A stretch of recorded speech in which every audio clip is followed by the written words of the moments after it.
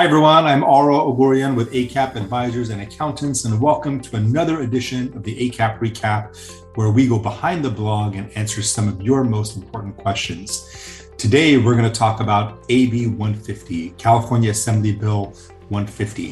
If you haven't heard about it, it's California's response to the SALT limitation, the state and local income tax limitation that was a result of the Tax Cuts and Jobs Act of 2017. So stay tuned and we'll dive right into AB 150. But in the meantime, please remember to subscribe, like, and share our channel. And if there is a subject matter that you want us to talk about, remember to include it in the comments below or send us an email, and we'll be happy to discuss it in a future video.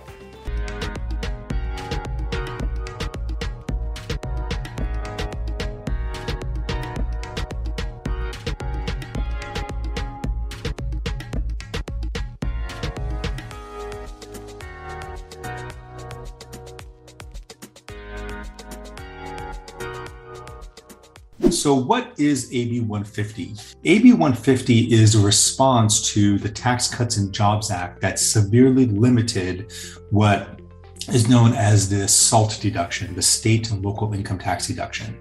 Prior to 2018, before the Tax Cuts and Jobs Act, people in states like California and New York, high income tax states, were able to take a deduction on the taxes they paid for their state and local income taxes and their property taxes. And because in those high tax states, they paid so much in property taxes and state and local income taxes, that deduction on their tax return was relatively large. But because the Tax Cuts and Jobs Act, they severely cut that limit to $10,000 per year for individual. Now, states like California, New York, and other high tax states started looking for alternatives and workarounds to circumvent that SALT limitation. AB 150 is California's response to that SALT limitation of $10,000. Now, I want to point out that AB 150 has a lot of other provisions, but the only area that addresses the SALT limitation is the Small Business Relief Act.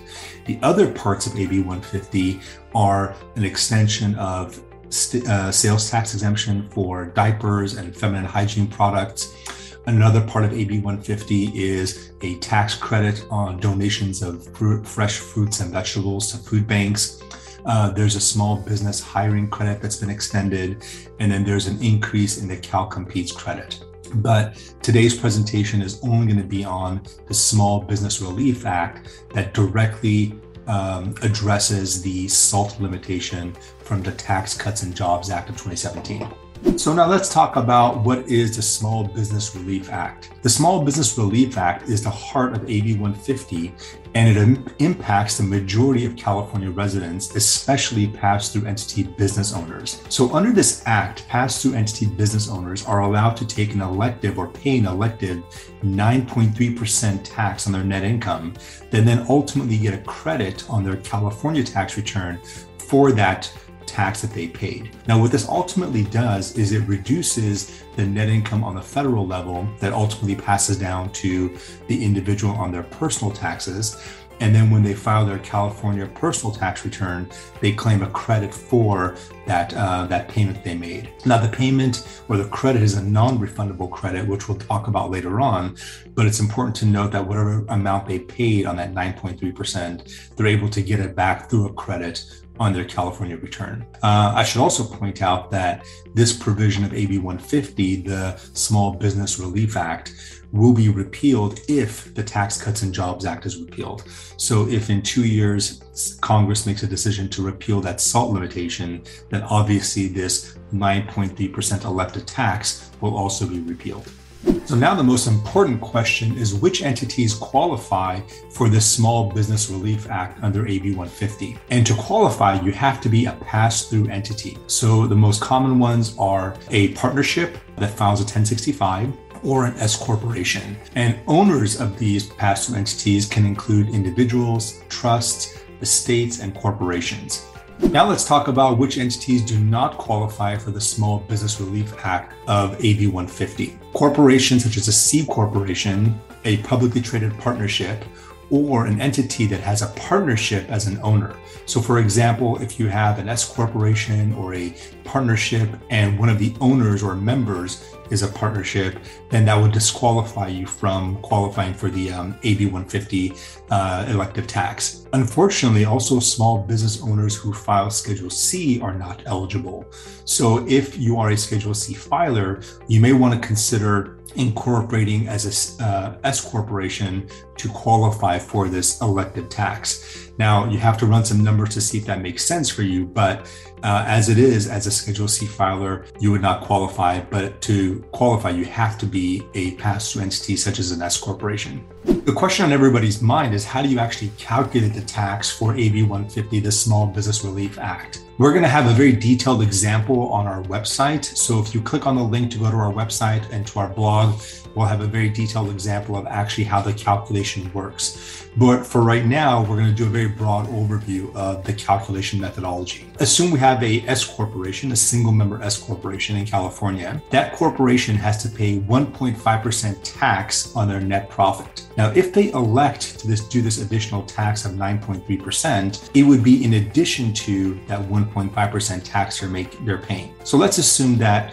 one member S corporation, single member or sole owner, has a net profit of $350,000 for the year. If they pay the 1.5% tax in California, that comes out to about $5,200 a year. Now, if they also elect to do the 9.3% tax, which will qualify for the refundable credit, that would add another $32,000 of taxes they'd have to pay. Now, all that would flow through on their personal K-1, and then on their California tax return, what they would do is they would claim a credit for that $32,000 approximately that they paid for that elective tax. If their tax liability is less than the credit they're getting, because it's non-refundable, any difference would be carried forward up to 5 years. So let's say, for example, the credit they're going to get is $32,000 using the example we gave, but the actual tax liability is $30,000. That additional $2,000 of credit they have can be applied for a future year. Again, look at the example that we have on our website. It will clearly outline the pass-through amount. It'll show side-by-side comparison of an entity that is claiming the exemption or claiming the credit, and then an entity that is not claiming the tax.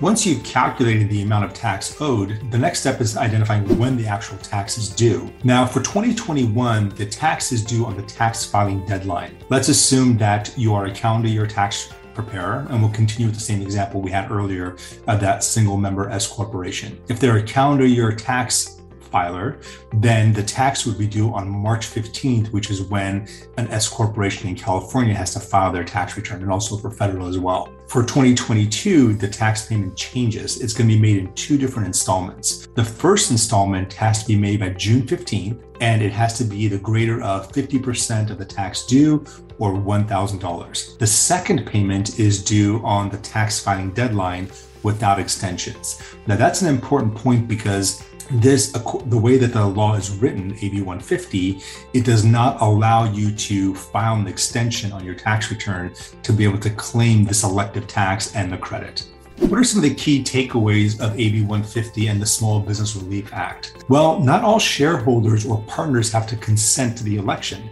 That means that if you have a partnership with 100 partners and 20 of them want to elect to it, and then the other 80 do not want to elect, that is allowed under AB 150. So that's a really big plus. Also, each shareholder and the partner has to make the election annually. So they can do it 1 year and decide the following year they don't want to do it, but the election has to be made every year. Also, the election has to be made on the original tax filing deadline, not including extensions. So you can't extend the tax return and then decide after the extension date of March 15th, assuming a calendar year filer, that you want to claim the exemption or the tax credit. Also, the election is irrevocable. So it's irrevocable for the year. So once you make the election, you can't change and decide later you don't want to pay the tax until the following year.